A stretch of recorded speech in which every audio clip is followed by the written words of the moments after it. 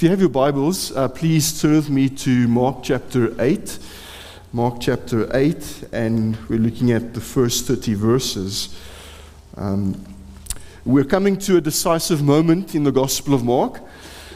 In a sense, Mark here is climaxing, because we find in Mark chapter 8 Peter's confession of faith in Jesus as the Christ. You look at verse 29. There Jesus asked him, "But who do you say I am?" And Peter answered, "You are the Christ." See, that confession really splits the Gospel of Mark into two halves. In the first half, we see Jesus' ministry across Galilee. And in the second half, we see Jesus head towards Jerusalem. In the first half, we see Jesus teaching geared toward the masses. Yet in the second half, he is focused rather upon his disciples. And in the first half, Jesus' disciples failed to understand that he's the Messiah. Yet in the second half, they struggle to see that he's the suffering Messiah. And what is more, both halves really climax and conclude with confessions of faith. You see, in Mark, Peter confesses faith in Christ, in Jesus as the Christ. And in Mark 15, a Roman centurion confesses that Jesus is the Son of God. And that's really something of Mark's purpose. He wants us to see and believe that Jesus is the one who has all authority, who is the suffering Messianic Son of God, who is worthy to be followed as Lord and Savior. And therefore, with that idea in mind, let's turn to our passage, and we'll see something of that even this evening. Mark chapter 8, verse 1 to 30. Please read with me. This is God's Word. In those days, when again a great crowd had gathered, and they had nothing to eat, he called his disciples to him and said to them, "I have compassion on the crowd, because they have been with me now 3 days and have nothing to eat. And if I send them away hungry to their homes, they will faint on the way. And some of them have come from far away." And his disciples answered him, "How can one feed these people with bread here in this desolate place?" And he asked them, "How many loaves do you have?" They said, 7. And he directed the crowd to sit down on the ground. And he took the 7 loaves, and having given thanks, he broke them and gave thanks to the disciples, and gave them to his disciples to set before the people. And they set them before the crowd. And they had a few small fish. And having blessed them, he said that these also should be set before them. And they ate and were satisfied. And they took up the broken pieces left over, 7 baskets full. And there were about 4,000 people, and he sent them away. And immediately he got into the boat with the disciples and went to the district of Dalmanutha. The Pharisees came and began to argue with him, seeking from him a sign from heaven to test him. And he sighed deeply in his spirit and said, "Why does this generation seek a sign? Truly I say to you, no sign will be given to this generation." And he left them, got into the boat again, and went to the other side. Now they had forgotten to bring bread, and they had only 1 loaf with them in the boat. And he cautioned them, saying, "Watch out, beware the leaven of the Pharisees and the leaven of Herod." And they began discussing with one another the fact they had 1 bread. And Jesus, aware of this, said to them, "Why are you discussing the fact that you have no bread? Have you not yet perceived, or do you not perceive and understand? Are your hearts hardened? Having eyes, do you not see? And having ears, do you not hear? And do you not remember when I broke the 5 loaves from the 5,000, how many basketfuls of broken pieces did you take up?" They said to him, 12. And the 7 for the 4,000, how many basketfuls of broken pieces did you take up? And they said, 7. And he said to them, "Do you not yet understand?" And they came to Bethsaida, and some people brought to him a blind man and begged him to touch him. And he took the blind man by the hand and led him out of the village. And when he had spit in his eyes and laid his hands on him, he asked him, "Do you see anything?" And he looked up and said, "I see people, but they look like trees walking." Then Jesus laid his hands on his eyes again, and he opened his eyes. His sight was restored, and he saw everything clearly, and sent him to his home. And he sent him to his home, saying, "Do not even enter the village." And Jesus went on with his disciples to the villages of Caesarea Philippi. And on the way he asked his disciples, "Who do people say that I am?" And they told him, "John the Baptist, and others say Elijah, others one of the prophets." And he asked them, "But who do you say that I am?" Peter answered, "You are the Christ." And he strictly charged them to tell no one about him. Only so far in the reading of God's word. May he reform our lives to its truth. Let's pray again, if you will.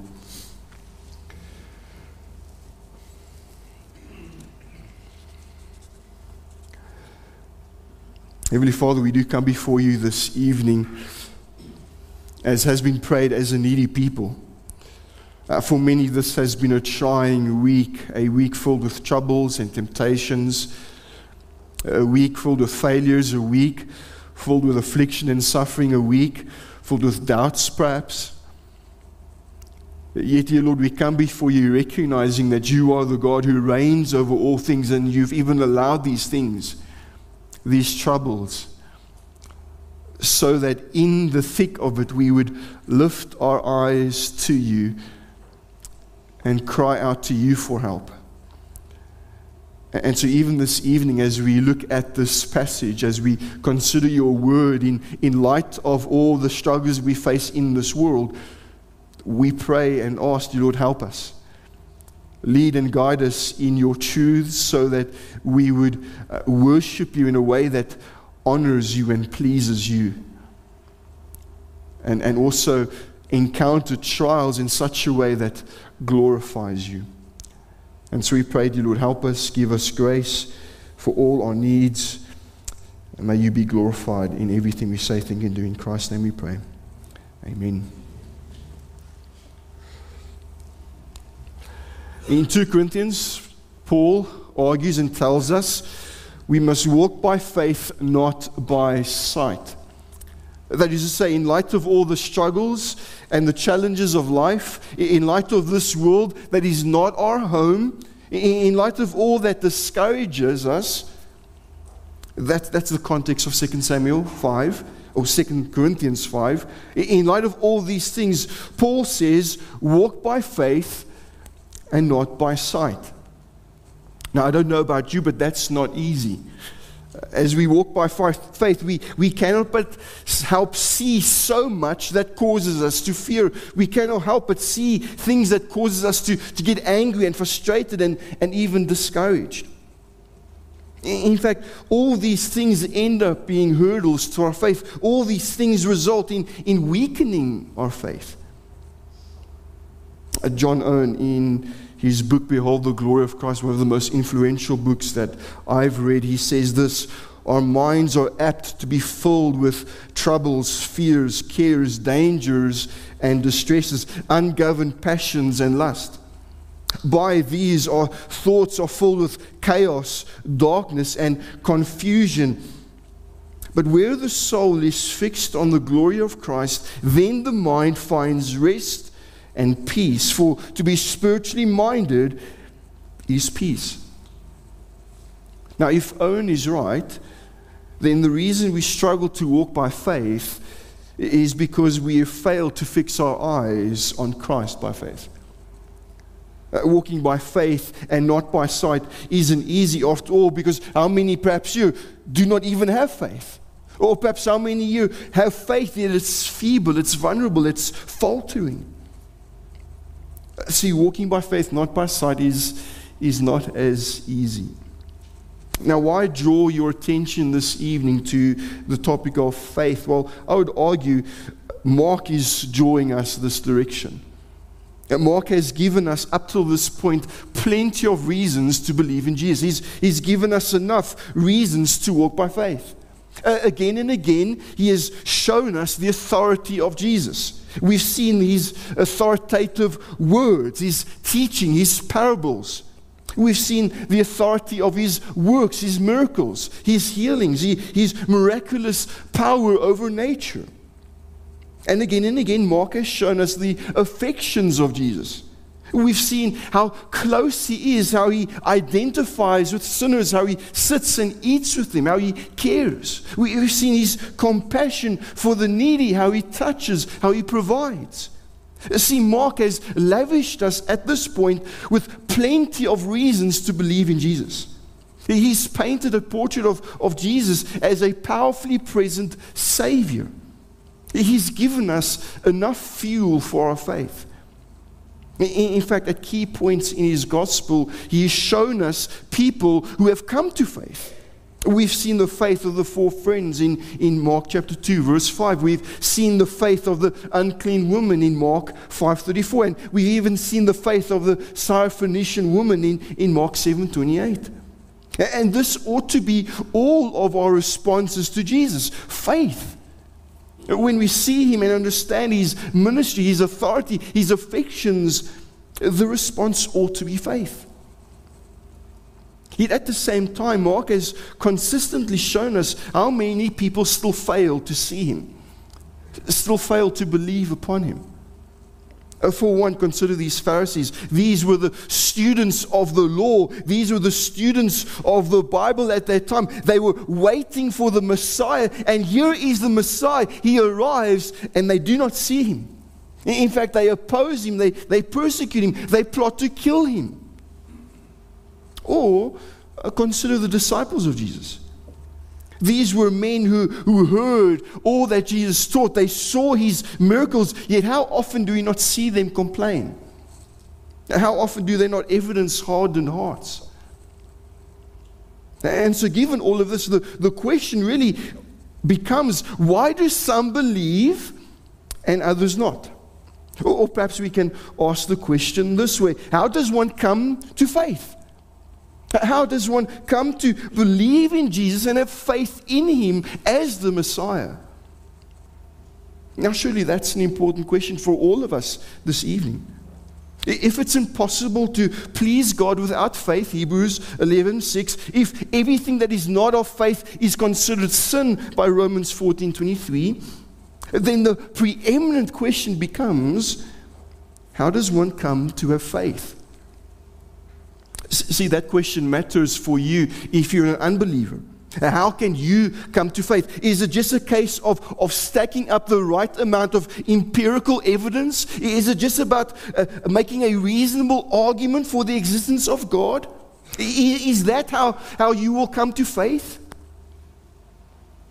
And that question even matters for a believer.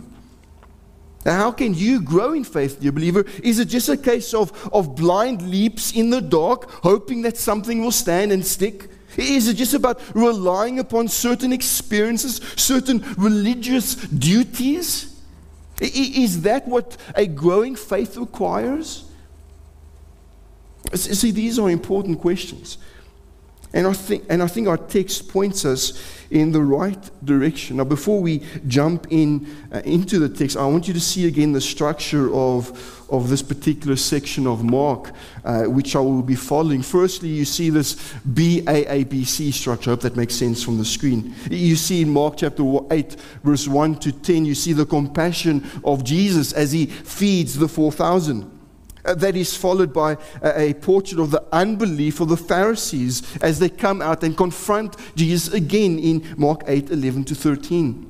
That is followed by the unbelief of the disciples as they reveal that they're actually still spiritually blind. You see that in 8:14 to 21.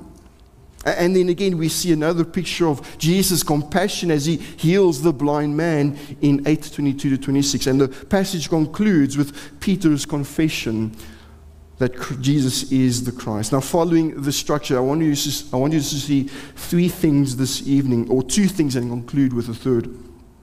The first thing I want you to see, and the first exhortation I have for you this evening, is simply this: beware the problem of unbelief.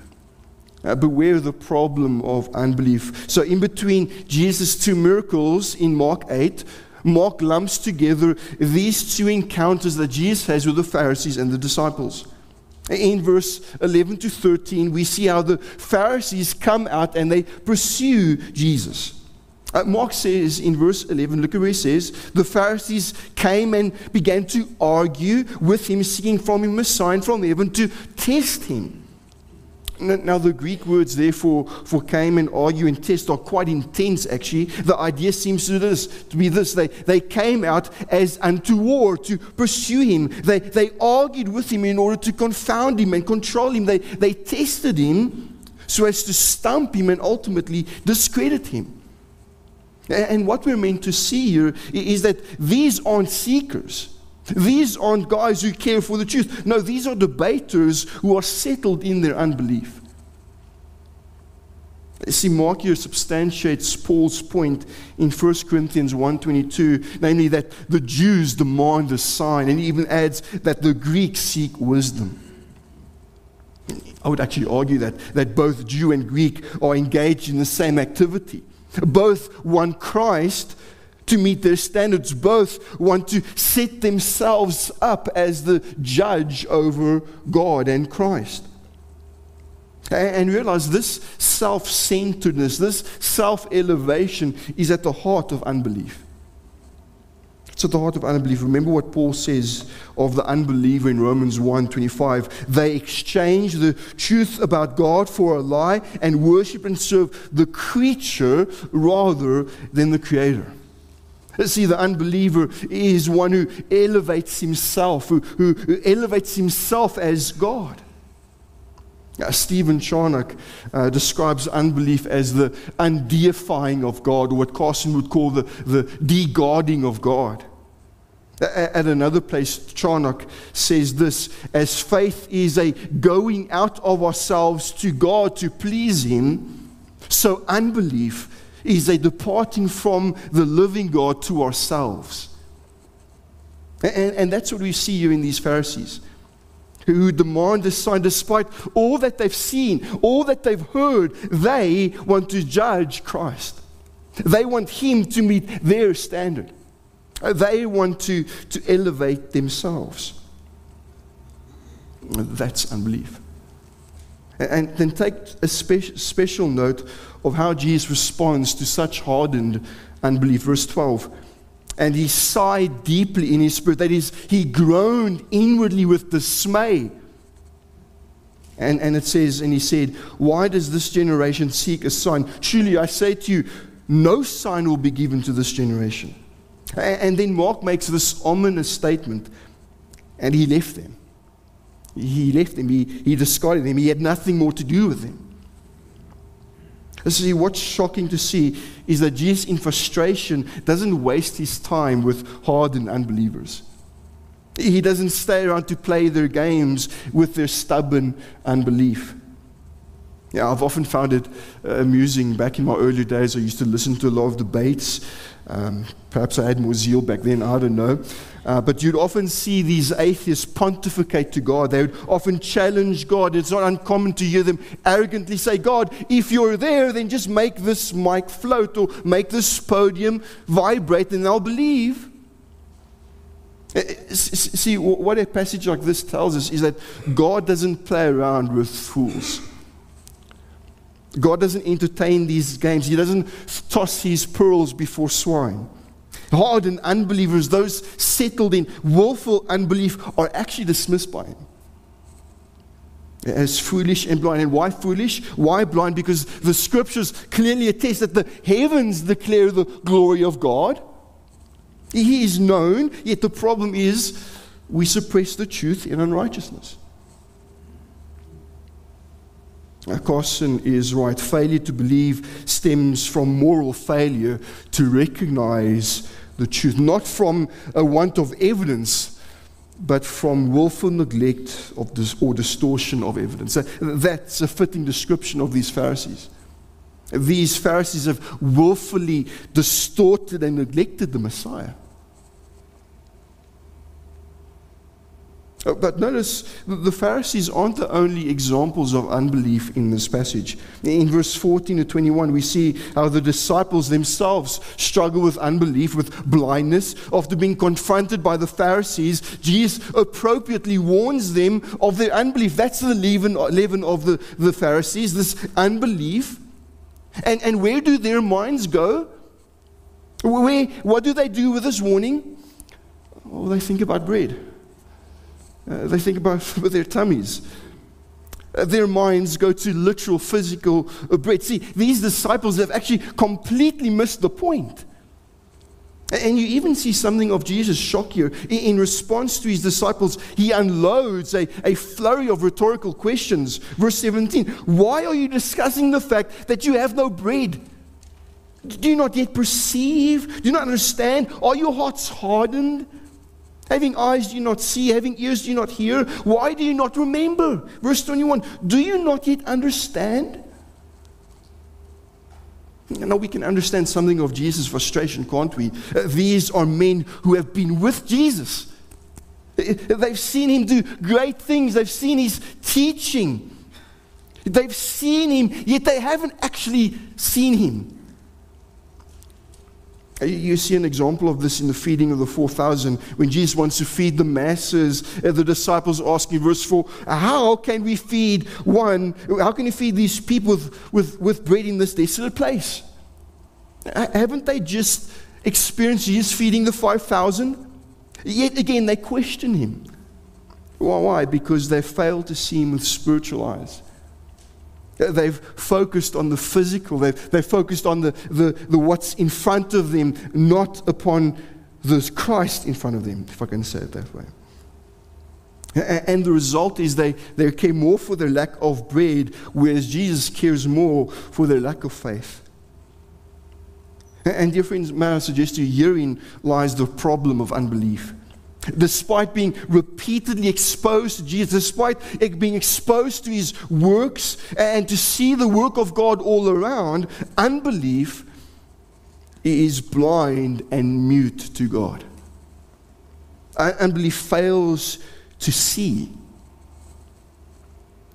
And now we see this so often in the church, don't we? How many will say with tears in their eyes that their children were in church. They were exposed to sound teaching, to sound preaching. They went through Sunday school, yet today they live as unbelievers.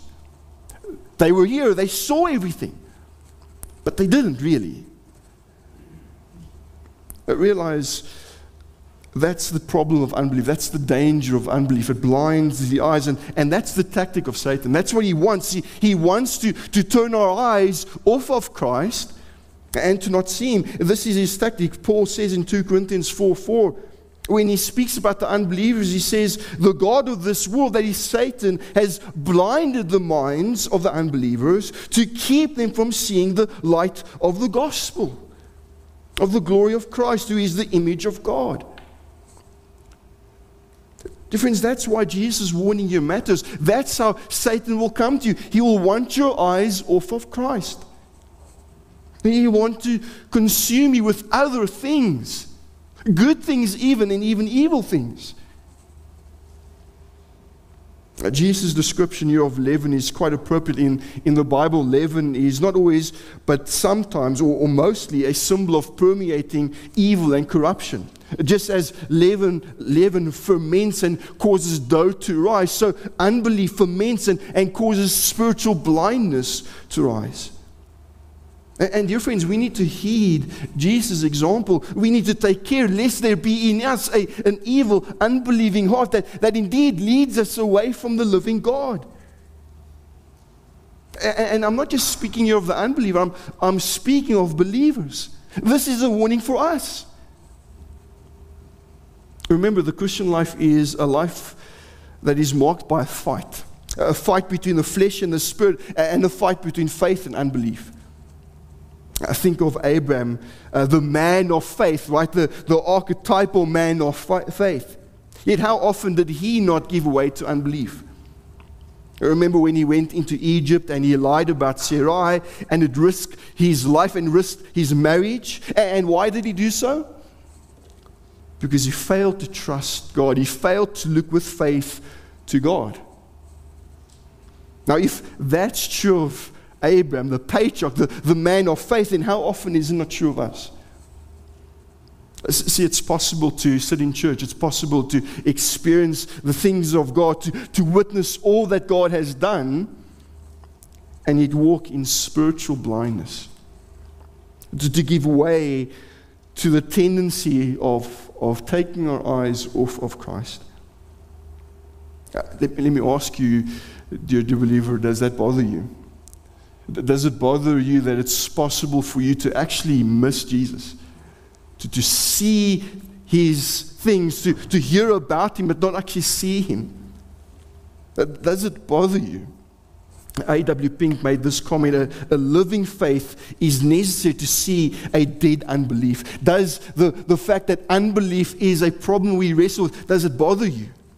Is your faith keenly aware of this danger, this problem, this leaven that will want you to turn from Christ? So dear church, dear friends, dear beloved of God, beware unbelief.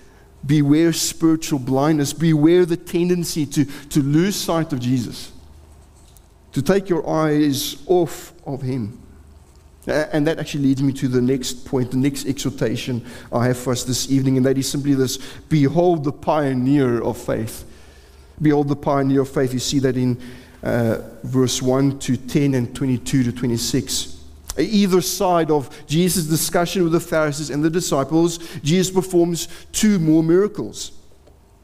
You see his compassion in both, really. In verse 2, you see in the feeding of the 5,000, verse 2 says, I have compassion on the crowd because they have been with me now 3 days and have nothing to eat. You also see his compassion in the way he touches the blind man. In verse 23, and he took the blind man by the hand and led him out of the village. And when he had spit in his eyes and laid his hands on him, he asked him, do you see anything? Now, just like in Mark 7:33, Jesus lays his hand on this man, not because he's limited in himself, not because he's unable to heal this man. No, Jesus could do that, but the point of him laying his hands on this man is to empathize with him, to show this blind man who can only but feel, to show him compassion, to show him care. And the point again is this: Jesus is moved with compassion for the needy, not just to satisfy them physically, but spiritually. In fact, I would argue with many commentators, although Mark isn't often symbolic in these miracles, I think he is. They used to say, just as Jesus feeds the 5,000 and physically satisfies them, he satisfies our souls. He satisfies our needs. And in particular, just as he opens the eyes of this blind man to see, so too Jesus opens our spiritual eyes. After all, how do we explain the way he heals this blind man? Immediately after he chastises these disciples for their spiritual blindness, Mark records that he heals this blind man, yet unlike any other miracle, this man is healed gradually. Firstly, he lays his hands on the man, and even though he sees, his vision is blurry. Secondly, only after he lays his hands on this man does he see clearly. And realize at this point in Mark's gospel, that's exactly what Jesus will do with these disciples. So far, they've seen something of Jesus. They've recognized something of who he is, but they fail to clearly perceive him and understand him. But from this point onwards, as they journey towards Jerusalem, he will give sight to their spiritual eyes. He will open their ears to hear. And herein, I argue, is the answer to our question: how does someone come to faith? Why do some believe and others don't? The answer, according to this passage, I would argue, is Jesus. Jesus is the one who opens the spiritually dead eyes to see and believe. After all, Hebrews 2:12 reminds us that Jesus is the pioneer and perfecter of our faith. That is, he's the author, the generator, the giver of our faith. And so we need to see that on the one hand, faith isn't a result of stacking up evidences or making nicely packaged arguments. And on the other hand, faith isn't grown by standing on spiritual darkness or standing in spiritual darkness relying on some experience. No, faith is a work of God. In other words, it's a saving grace. It's something God does in the heart of man. It's something Jesus works.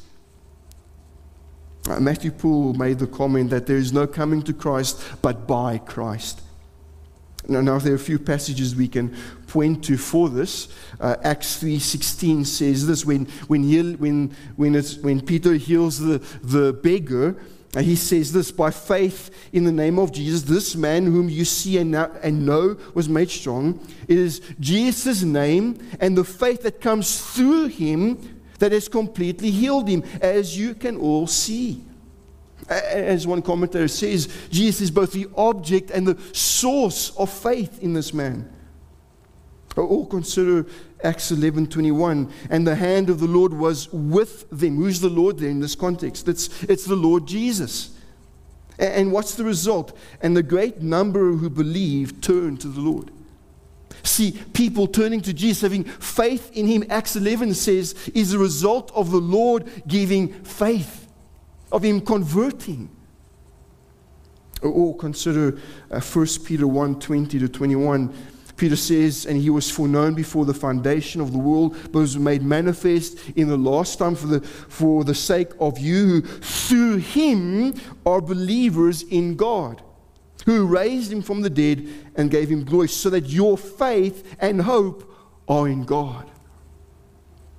Make no mistake about it, Jesus is the object of our faith. We trust not in our works, but in his work. We trust in his death as our death, so that we would be forgiven of our sin, and we trust in his resurrection life, that we would live lives acceptable to God. Jesus is the object of our faith, but he's also the source of our faith. He's the pioneer, the perfecter of our faith.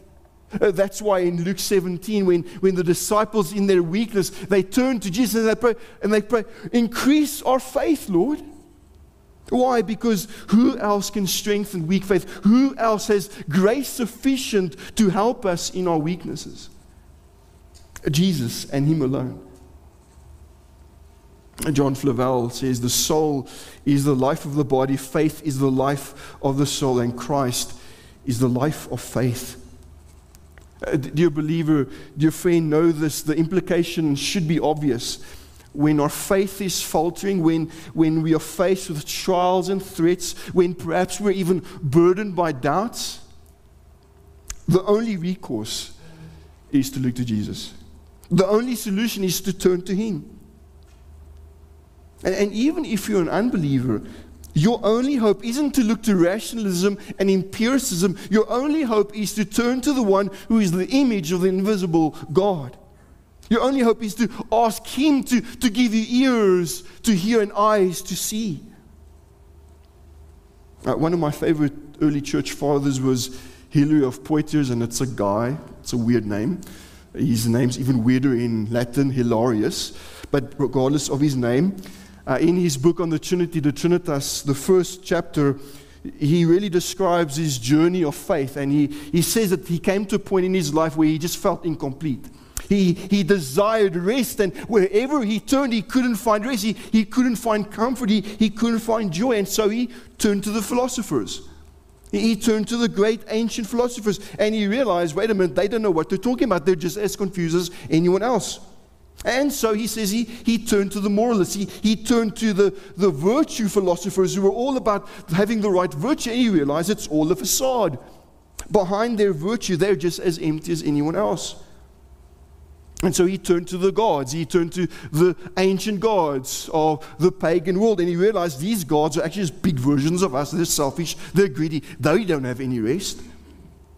And then finally he says he comes to the Old Testament God. He comes to the I am. And there finally he has some peace. Finally something makes sense. There's someone beyond him, greater than him.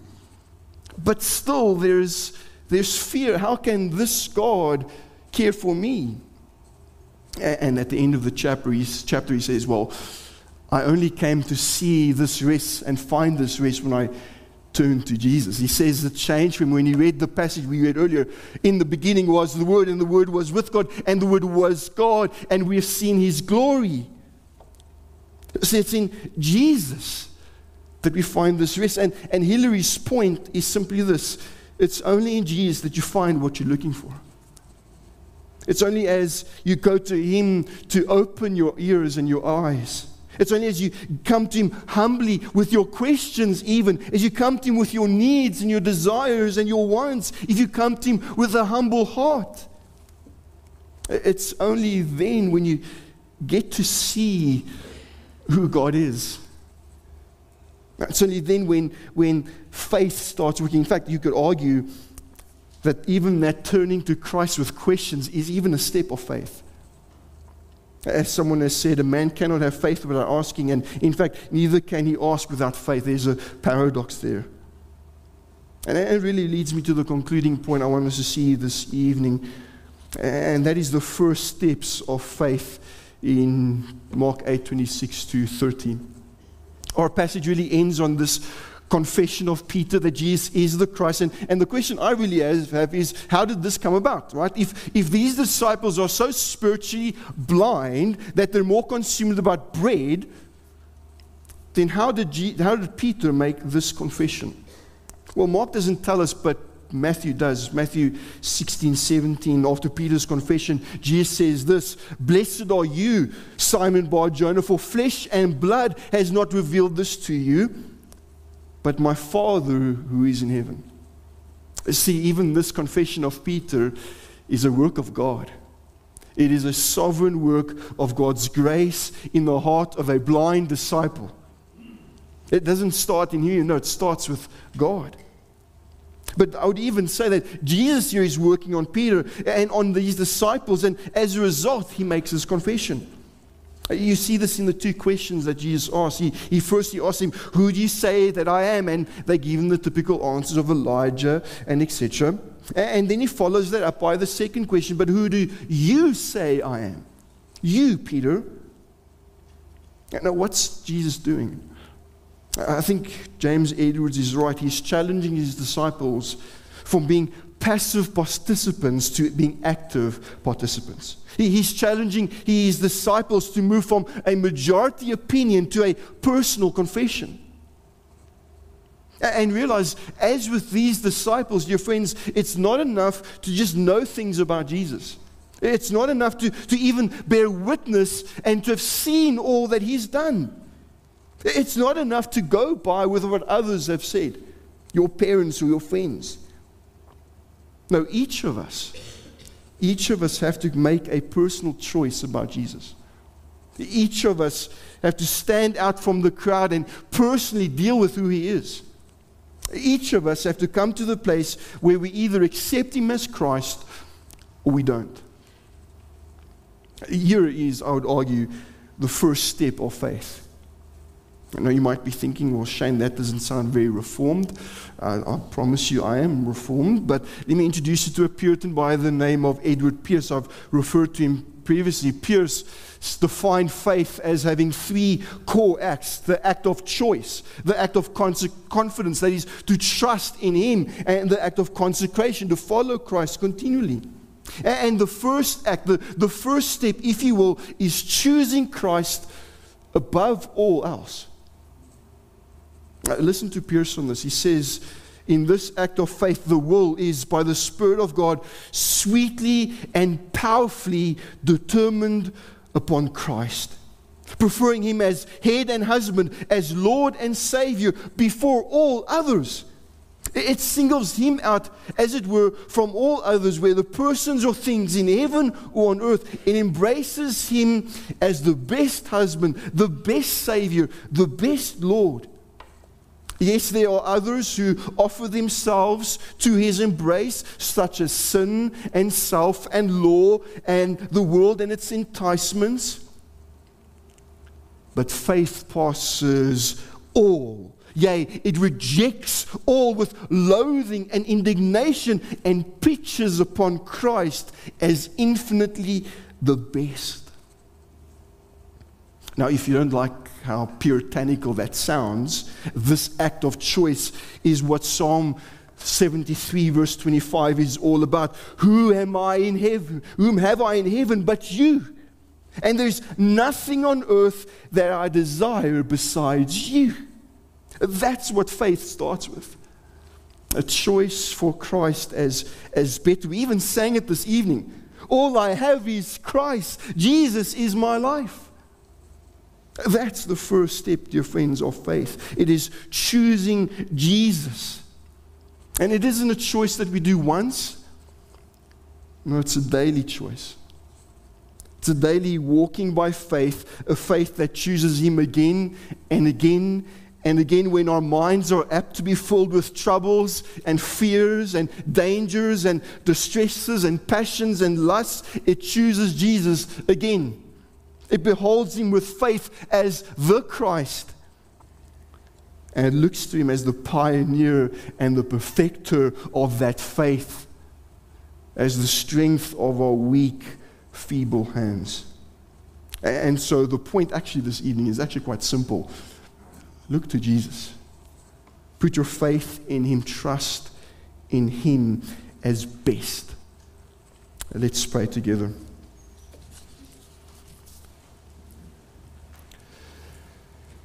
Our blessed Savior, you who came down from the throne of glory to die for poor perishing sinners, save me from the deadly sin of unbelief. Enable me to rely upon you with simplicity as of a child. On you may I repose my soul, for you did bear my sin in your body on the tree for me. Lord, save me from self-righteousness, from the love of the world, from pride of heart, from fleshly indulgence. Keep me near to yourself.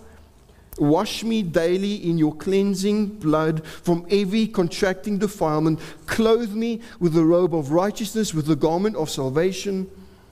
Cause me to rejoice in you, to live in the light of your countenance, to taste that you are gracious, and to glorify you by growing in conformity to your mind and will. Lord, make that our prayer, make that the desire of our hearts. We pray in Jesus' name. Amen.